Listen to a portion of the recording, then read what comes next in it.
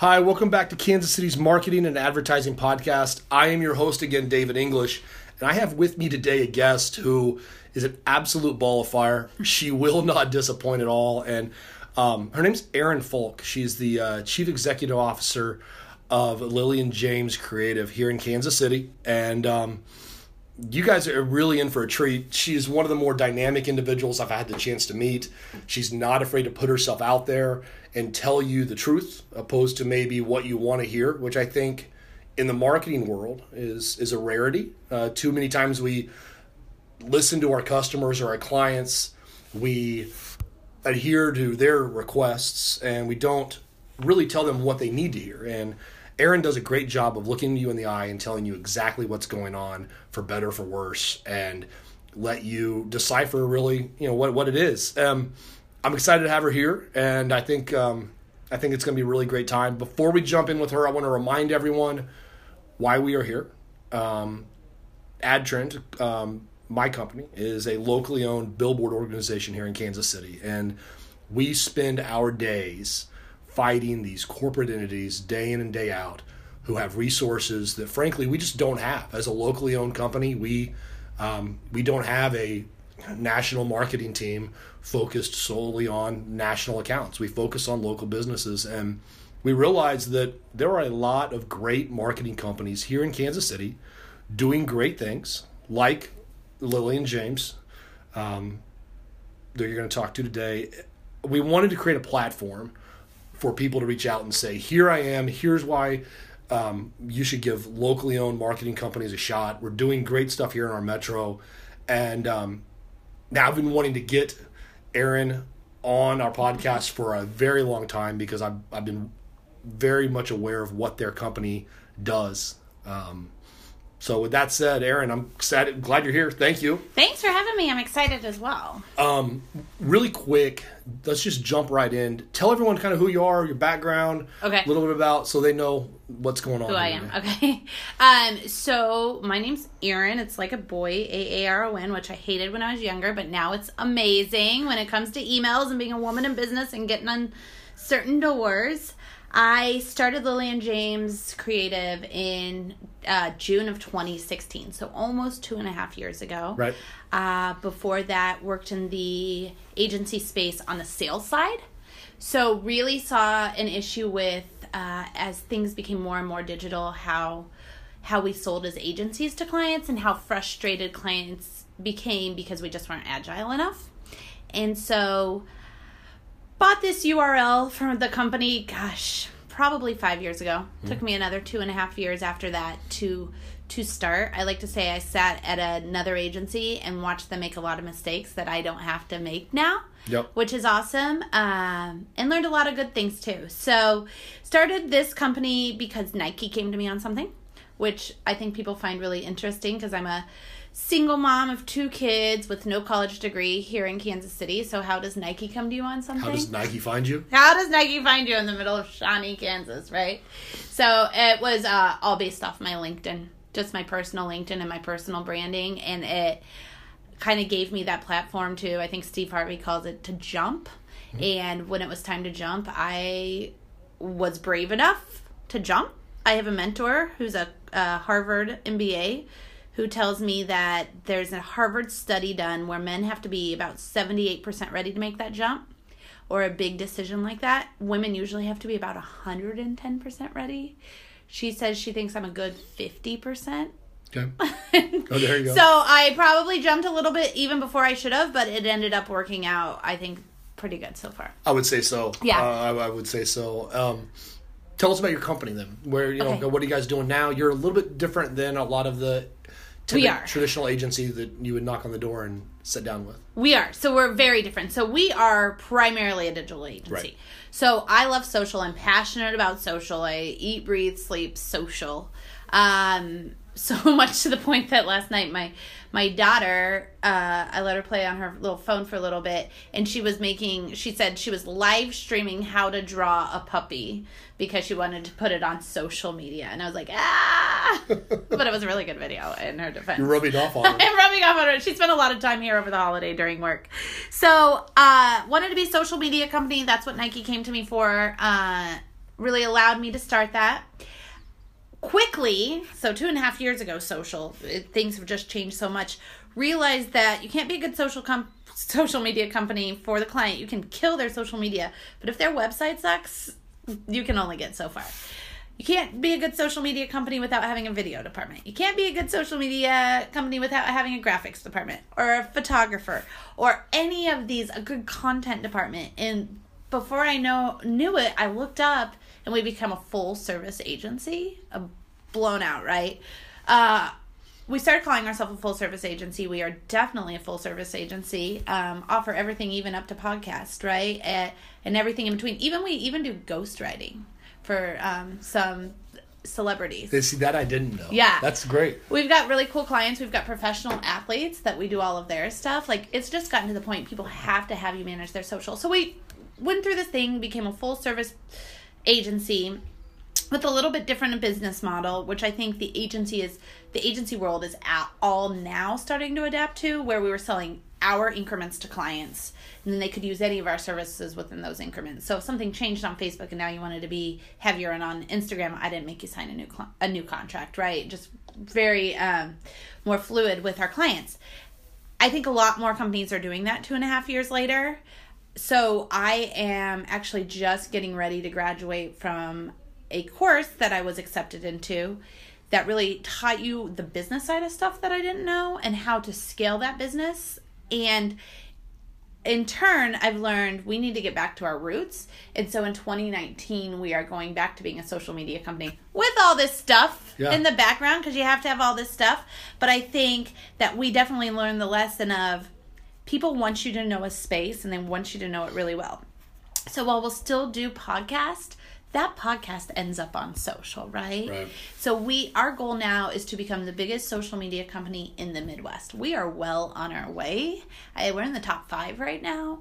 But I want to be first the best in the Midwest, then the best in the nation. I love it. So, yeah, that's kind of goals. So was the growth that you kind of have gone through part of a strategic plan, or was it kind of just, keeping the ball rolling uphill and making one decision after another, or was it really strategically laid out and put together for you? No, there was no strategy whatsoever, which sounds really bad, and I'm understanding as we grow there needs to be more strategy, but I didn't go to business school. I went to advertising journalism school at KU and dropped out for a boy a few years after I was there. And when I was in advertising school, I was meeting my friends at Kinko's, telling them what time we would be there to do our stuff. So all of this stuff I'm doing now wasn't even something I could have learned in school, right? Mm-hmm. Much less the business side of stuff. So I started the business, and I knew sales. Yep. And I knew the worst that people can say to you is no. Yep. So I got a bartending job because I'm a single mom and I couldn't just quit. It was really scary to just quit my job. And I thought, here's my goal. I'm going to give myself 6 months to get this school, and I'm going to bartend at night. And I was very lucky that I had a friend that owned a Mexican restaurant that knew I wanted to do this for years, and he said, do it. You got a job here, because I was a terrible bartender. But okay. I was like bad with the chips and salsa, the whole thing. I was terrible. So I was lucky. I got to quit that job in just a month because I knew sales. So I was out selling on passion alone because I didn't have anything with our name to it. Like, we didn't have any social media clients, right? I had my own personal stuff. Now, I was smart in the fact that I had, for over 10 years, grown my LinkedIn to I think at that time, I've got about 15,000 followers now. I think at that time I had about 5,000 to 6,000, which was a lot 2.5 years ago. That's before everyone started paying attention to LinkedIn. I was able to put a couple posts on LinkedIn and had a couple immediate meetings, and then was just closing in those meetings. And then realized, okay, now I have clients. Now I don't have time to go to clients, do the work, and continue to sell. I'm never going to grow that way. So real quickly said, I need office space. So went down everywhere on Shawnee Mission Parkway because I have a firm belief everyone will come to Shawnee Mission Parkway in this whole city. It's kind of crazy. And asked every single one of these office places if I could have free office space, even if it was a closet. And I would do their social media. And every single one told me no, including every single one, including the one we're sitting in.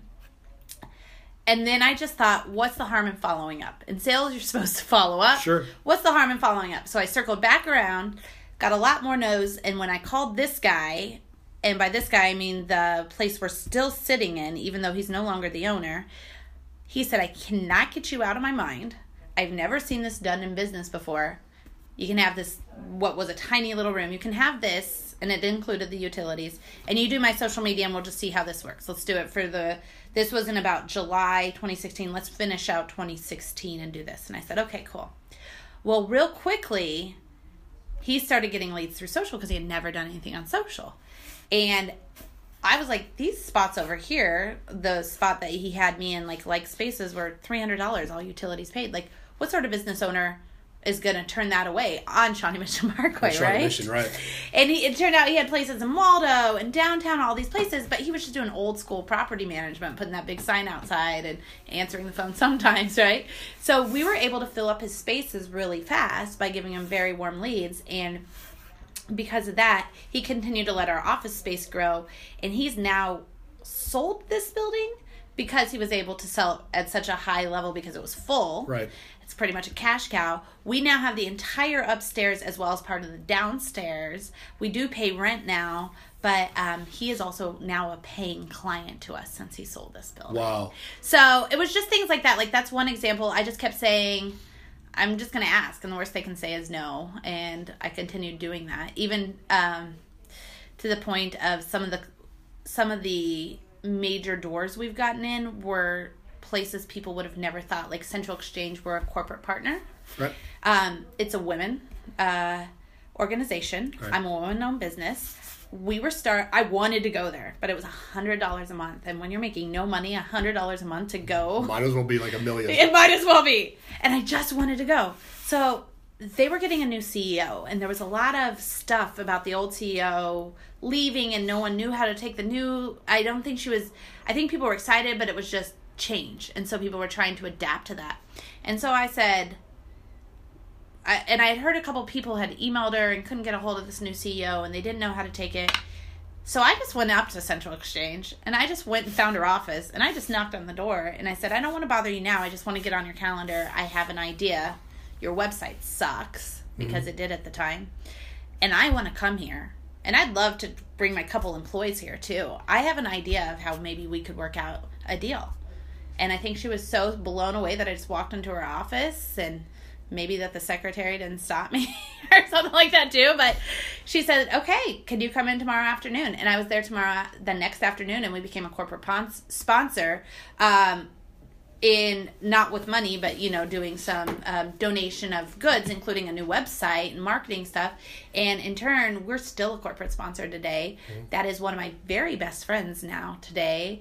We are actually going to speak at Leadership Lyceum this year, which is the biggest women's development day together, which if you've ever seen Courtney Thomas from Central Exchange, we are polar opposites, but we're going to speak on leadership together because at the end of the day, we're both kind of doing the same thing with very different methods, and we're excited to show people how if you just ask and believe in yourself, that collaboration can happen with no matter who you approach. That's awesome. Yeah. So your story, as you're telling your story, a question came to mind, and I think there are two philosophies as far as a drive and a passion and just pushing versus waiting around for my big break. Yeah.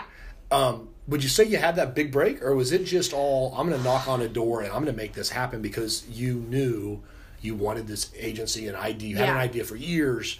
I mean, is there a big break that people should just wait for, or is it a drive? Well, okay, so I think that you could look at the Nike thing being my big break.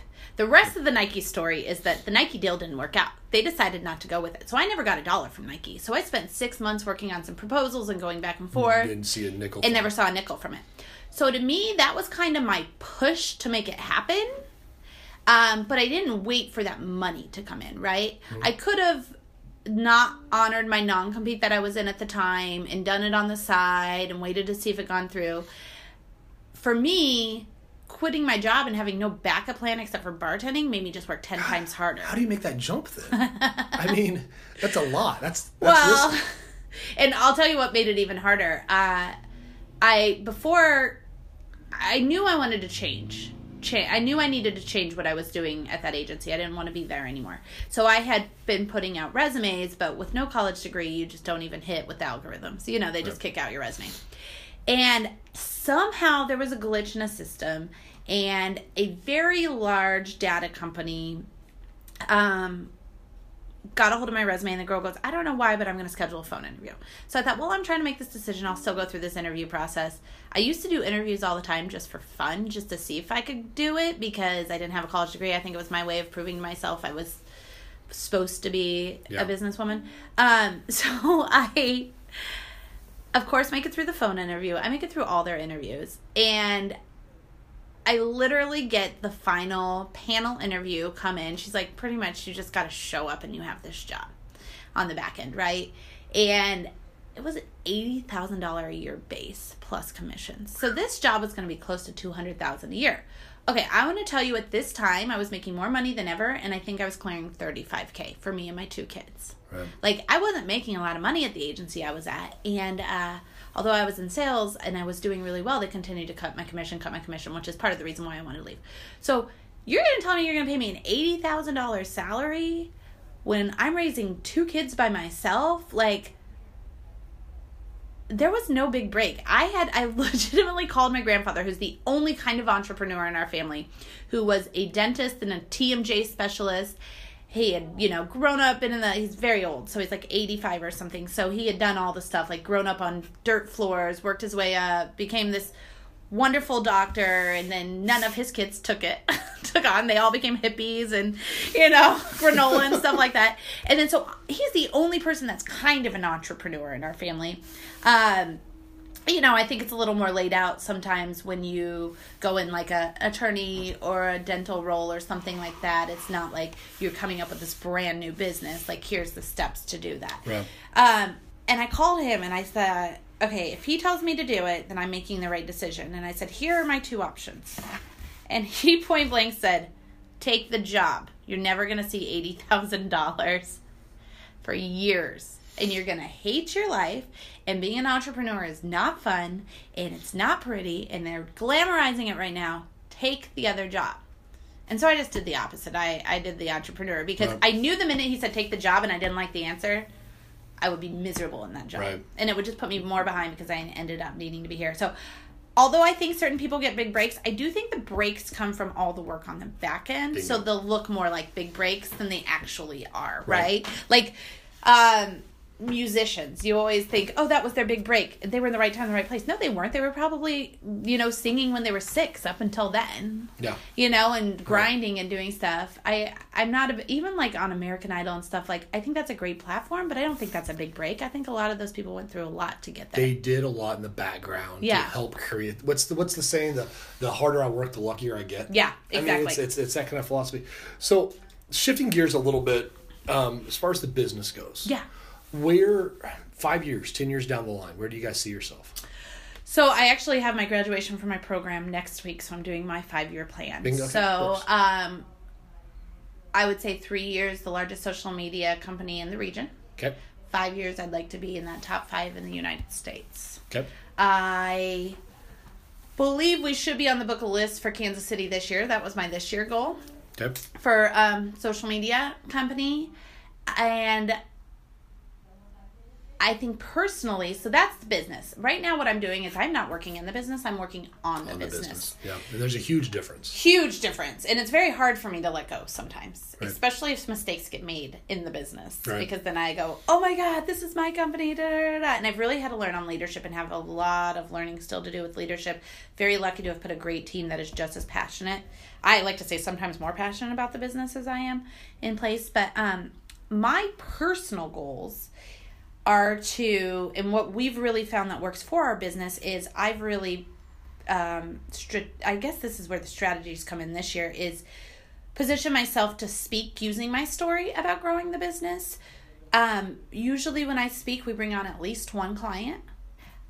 Sometimes more. Mm-hmm. There was one event we spoke at and we brought on 10 clients. Oh my gosh. Well, a client to me is worth $24,000. So, if I show up for an hour to speak. So I love that. As well as we have a podcast that we are bringing in like who's who of women leaders in Kansas City. You want to plug the podcast real quick? Yes, cocktailhourpodcast.com. It has allowed me to sit, because again, I don't ever even think about maybe I shouldn't ask this question. Like, it just isn't a thing. Mm-hmm. So we recently, fun story, had Dr. Andrea Hendricks. I don't know if you're familiar with her, but she's on the exec team at Cerner. Right. She runs all of diversity and inclusion. Like, someone I will probably never sit down at another table with. Right. If I wouldn't have gone to an event where she was speaking and then stalked her afterwards, like legitimately went and found her afterwards, and my team has made me up cards that say, please be on my podcast, and went and found her and handed her a card and said, please, I want you on this podcast.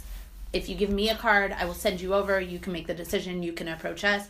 And then she was on it. And now she's actually, I'm an email away if I need something from her. Yeah. So through this, we're able to really get some awesome women in here. And then we're learning and we're figuring out we've really focused on figuring out how to really help women and women businesses. We have a lot of awesome men clients, but what I found is being as a women-owned business that a lot of women-owned businesses just sometimes don't know the next step or can't get the funding or can't, we're still a little bit behind on how women fit into some of the seats at the table. You think there's a problem with information not being as readily available or not being as provided as a man-owned business, or... I think that I thought there was when I first started this right. business, right? I think we've made huge strides in the past 2 years just as a community. Mm-hmm. There are, and maybe I just know about them more now, but there are a ton of really supportive women organizations in Kansas City that help with business and starting like this. What I really think is our biggest problem, our 100 biggest problem, is that we have for years been told that women, there's only a few seats and we've got to fight for those seats and we have to fight for those seats. And so I believe that women are really sometimes our own biggest problem, because I know just in my space, my biggest supporters have been women, but then also my biggest supporters have been men. But then my biggest people that are out to get me, that are copying my content, that are calling my clients, that are sending rude emails and making rude comments, are women. Yep. And I can't tell you any men that have done that to me. Right? Huh. So while I think that the conversation for a long time has been, there's so many men at the table, there's only a few spots for women, I think that somehow women have pitted themselves against each other. And so part of my goal is I've been really vocal about that issue. I've had a few videos on LinkedIn go very viral where there's women that are major C-suites on my LinkedIn C-suite seats that are saying, yeah, this is a problem. How do we fix this? And so part of my personal plan is to continue to talk and through my podcast and try to get women to support other women. And I do think that there's a lot of good women that support other women out there. I think it's a confidence issue. And I think we need to work on when you have some of your own insecurities, because we all have them. True. Understanding how that can play into how happy you are for others' success, and understanding that there really is enough business out there for everyone. So if we were, listen, I'm just going to tell you now, you're a man, I'm a woman. If us women could get this together, I'm not sure there'd be any seats for you guys. It's just that we keep fighting each other, right? I don't disagree with that at all. But it's funny to hear you say that, because it's such a unique take. Yeah. And it sounds terrible for me to say that, but to hear you say that, I don't know. I mean, I think there are certain advantages a business has when they step up and say, I'm a woman-owned business, and here's what I can offer you that maybe a business that is ran by a bunch of men just can't offer you. And there's a difference. Yeah. And, almost everybody's demographic comes down to, which is another conversation, the mom buying it, right? So Yeah. kids products, the mom buying it. Men's products, your wife buying it. My wife was. Here we are. We're very split. We're half men, half women here, right? So it's not like I just hire women. But at the end of the day, I think so many people have discounted that having women on your campaign, looking at it from a woman's point of view over the years, like back to Mad Men, right? Yeah. Like, that's who's making that purchasing decision at the end of the day. I make very few purchasing decisions. And the ones I do make, guess the first phone call I make is to my wife. Exactly. Say, hey, are you good with this? Yep. She doesn't call me to see what kind of shampoo I want. She doesn't call me to see what I want from the grocery store. Exactly. She doesn't seek out my approval. Yeah. She just does it. But yet I seek out hers. Exactly. And that's how I think everybody really is, right? Yeah. And I think there's a little bit of a demographic, like for the single men and stuff, but I still think that your mom might play a role in there, or your girlfriend or something like that. There's just that demographic for women making the decisions is so heavy, and for so long we just discounted it. So we do really look at that when we're looking at clients. The other thing we do is, I don't know, you haven't gone into our big open area, but we have a pretty diverse team, and really focusing on that diversity and inclusion space, because, you know, I do not believe anybody's demographic is just the white man and woman in Leawood, Kansas anymore. Oh. You're going to be very broke if that's all you're going after. Yep. Right? And so we focus on every space there is out there, and we try to get our team. I think it was David Bird from the YMCA, the CEO of the YMCA. I heard him say very early on when I started this business, if everyone is thinking the same, nobody's thinking at all. Yeah. And I've just kind of gone with that since. So we bring in team members that we really think can bring a different view on different things. I think it's important because the pie that you hinted at earlier, the pie is so big, and there's so much out there that's different than the traditional white man, and you know, in his 30s and 40s, that that you need the variety, the diversity to look at different clientele base. Yep. Because it's naive as a business owner. I would ask to say, okay, I want everyone to look like me, talk like me, think like me, because that's how we're going to grow my business. Yep. It's a good leadership trait to say, okay, this is my business. Here's me and here's my box. I want everyone else maybe in their own little area, and my job is to get the team to think together. I'm over here talking with my hands. No one can see it. But, I saw your boxes you made. So walking the door, what's a client look like to you? What's your typical client look like? Are they here locally? Are they anywhere in the country? We have clients all over the country, and that's based mostly, I will tell you, still half of our internal leads come from my LinkedIn. Okay. Which is exciting. At the same time, I'd like my sales team to also say that. Right. So we're working on that. So we do have clients all over the country. Our typical client, our clients, we are not industry focused. So we have everything from financial to attorneys to professional athletes, like I said. We have former reality show guests that are really taking their personal brand and turning it into a career. We have chefs. We have roofing companies. We have everything across the board.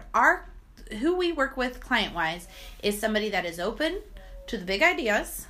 And we have, this is funny, you and I kind of chat about this offline, but we set it up from the beginning that we're not necessarily in the approval process. So on the big things we can approve, but on social and that kind of stuff, you either need to trust us that we know what we're doing. And we've got some stuff built in if you're a financial client and it has to go through compliance, right? Totally get that. Yeah. The laws and stuff like that. But otherwise, you just need to trust us. And you need to trust us that every one of your social things is not going to be an ad. Yeah. Because that's what your competitors are doing, and that's not a social. Because just because your clients took a marketing class in '84 does not mean that they... And that's not a any kind of disrespect to the clients. They know their business better than you know theirs. Oh, I could never do their stuff at all. So, but they also hired us as the experts. Exactly. Trust the people you hired to do their job. Yeah, like when we're doing... Yeah, I'm sure you noticed we're doing a renovation right now. Like, I told them what I wanted to look like, but I'm not going to at all tell them how to do it. You're not a general right? I told them my goal, which is what our clients do. And I think it's hard in marketing because people see social media as a free thing to use, and everybody thinks because they have a Facebook, they know social media. And so it's been a lot learning, also because the ROI is different to prove in social. So one of the things in business I didn't realize is I have as many unbillable hour employees as billable hour employees, because I need people on the back end doing the strategy, improving the ROI, and talking to the clients and all that sort of stuff. That was something that I think I've learned over the past 2 years, that that I didn't see coming. Right. Maybe with a strategy I would have. No, it makes sense. That makes sense. So, if someone is listening here and they're wanting to start a business, they're interested in making that leap, to use your words, what advice would you have for them? What would you have to say? Okay, so this is really silly, but if you Google, there is a video by Steve Harvey called Jump.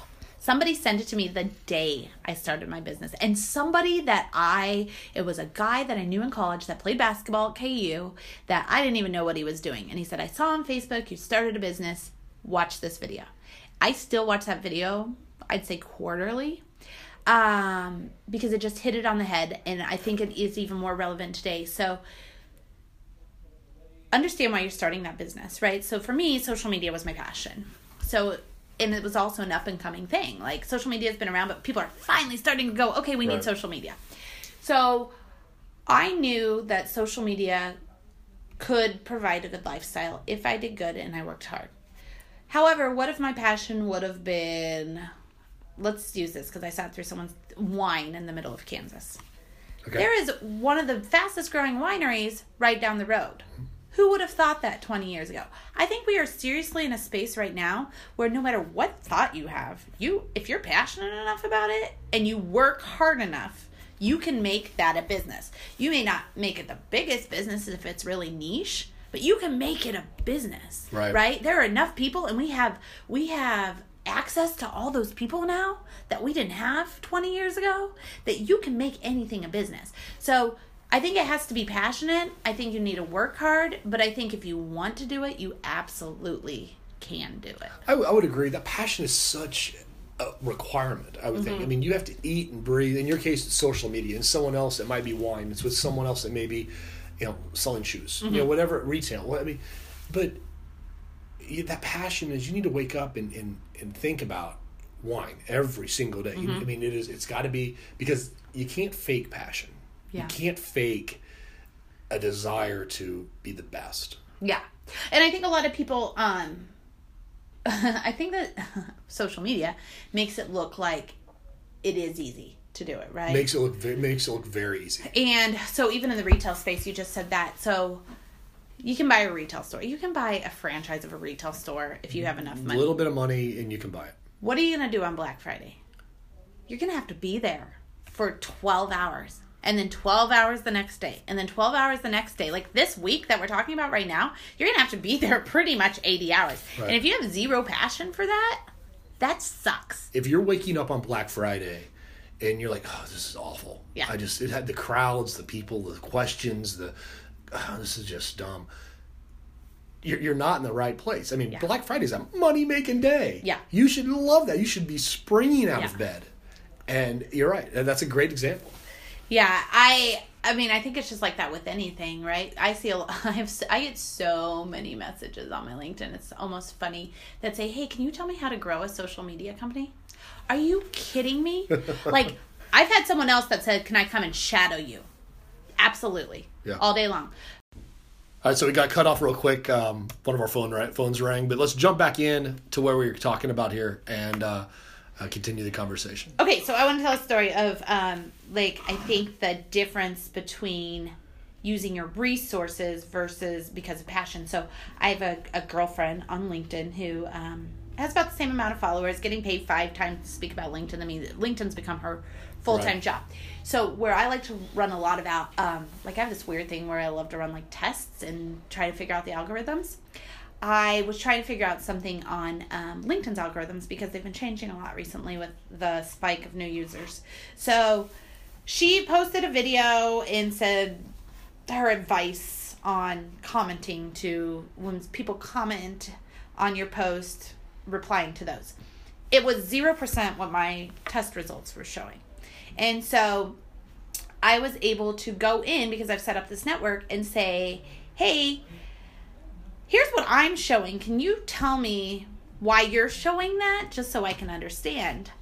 And in the back end, we had this. She called. We had this conversation, and my numbers were showing what for my goal what was correct. For her goal, it was something else. So what she was doing was correct for her, right? Because we both had two separate goals. So that's the conversation. That's a whole different conversation if you email me on LinkedIn about that versus, can you tell me how to start a social media company? Right. Or can you tell me how to do LinkedIn? There's enough stuff that you can Google to tell you to do LinkedIn. Right. So I think using those resources wisely, that if you're going to reach out to somebody and try to do something that could really help you in business, understanding that nobody is in the business of helping you figure out your business. They're in the business of helping you. Right. Does that make sense? No, it makes sense. I mean, I will help anyone. Right. If they help themselves. If they help themselves. You know, you take some steps, take some initiative. Yeah. And I'll say I consider myself a very friendly person. Yeah, I would say so. But I'm not going to go out of my way to be friendly to someone who's not showing those steps. I mean, you can't want it more than they do. Ever. No, exactly. I can't want their success more than they want it. Yeah. I mean, take the steps and go that route. I couldn't agree more. If someone wanted to reach out to you, what's the best way to do that? What's the best way for them to? Yeah, they can just reach out through our cocktail. It's heygirl@cocktailhourpodcast.com. Okay. And so my assistant helps me monitor that email and gets me all the emails. If they want to talk directly, or if they want to, if there's any women that are in that C-suite that want to talk about being on our podcast, or LillianJamesCreative.com is our website. I think that our Instagram and our LinkedIn and our Facebook are a lot more fun to follow, right? Okay, sure. Right. So follow us on that. We've always got great Instagram stories. That's wonderful. Well, I cannot thank you enough for the time. I know you're busy. It took us several email exchanges to get this scheduled, but that happens. And again, is there anything else you want to leave here before we part ways? No, I just think that this marketing space, obviously people are going to be listening to this because they're interested in the marketing space, right? Yeah. And I think that it's right now is the most exciting time it's ever been to be in this marketing space, because you can be anybody to be in this. Yeah. And so just keep that passion and work hard. Great. Well, thanks so much, everyone. Please subscribe, share, listen to the podcast, maybe not in that order, but I really appreciate your time. Thank you again for all the questions coming in. I'll continue to respond to those as I can. The Q&A session last week went over extremely well, and maybe we'll do that again, or maybe we'll get a guest in to just rapid fire questions at them. But thanks again. I appreciate it, and we'll talk to you later.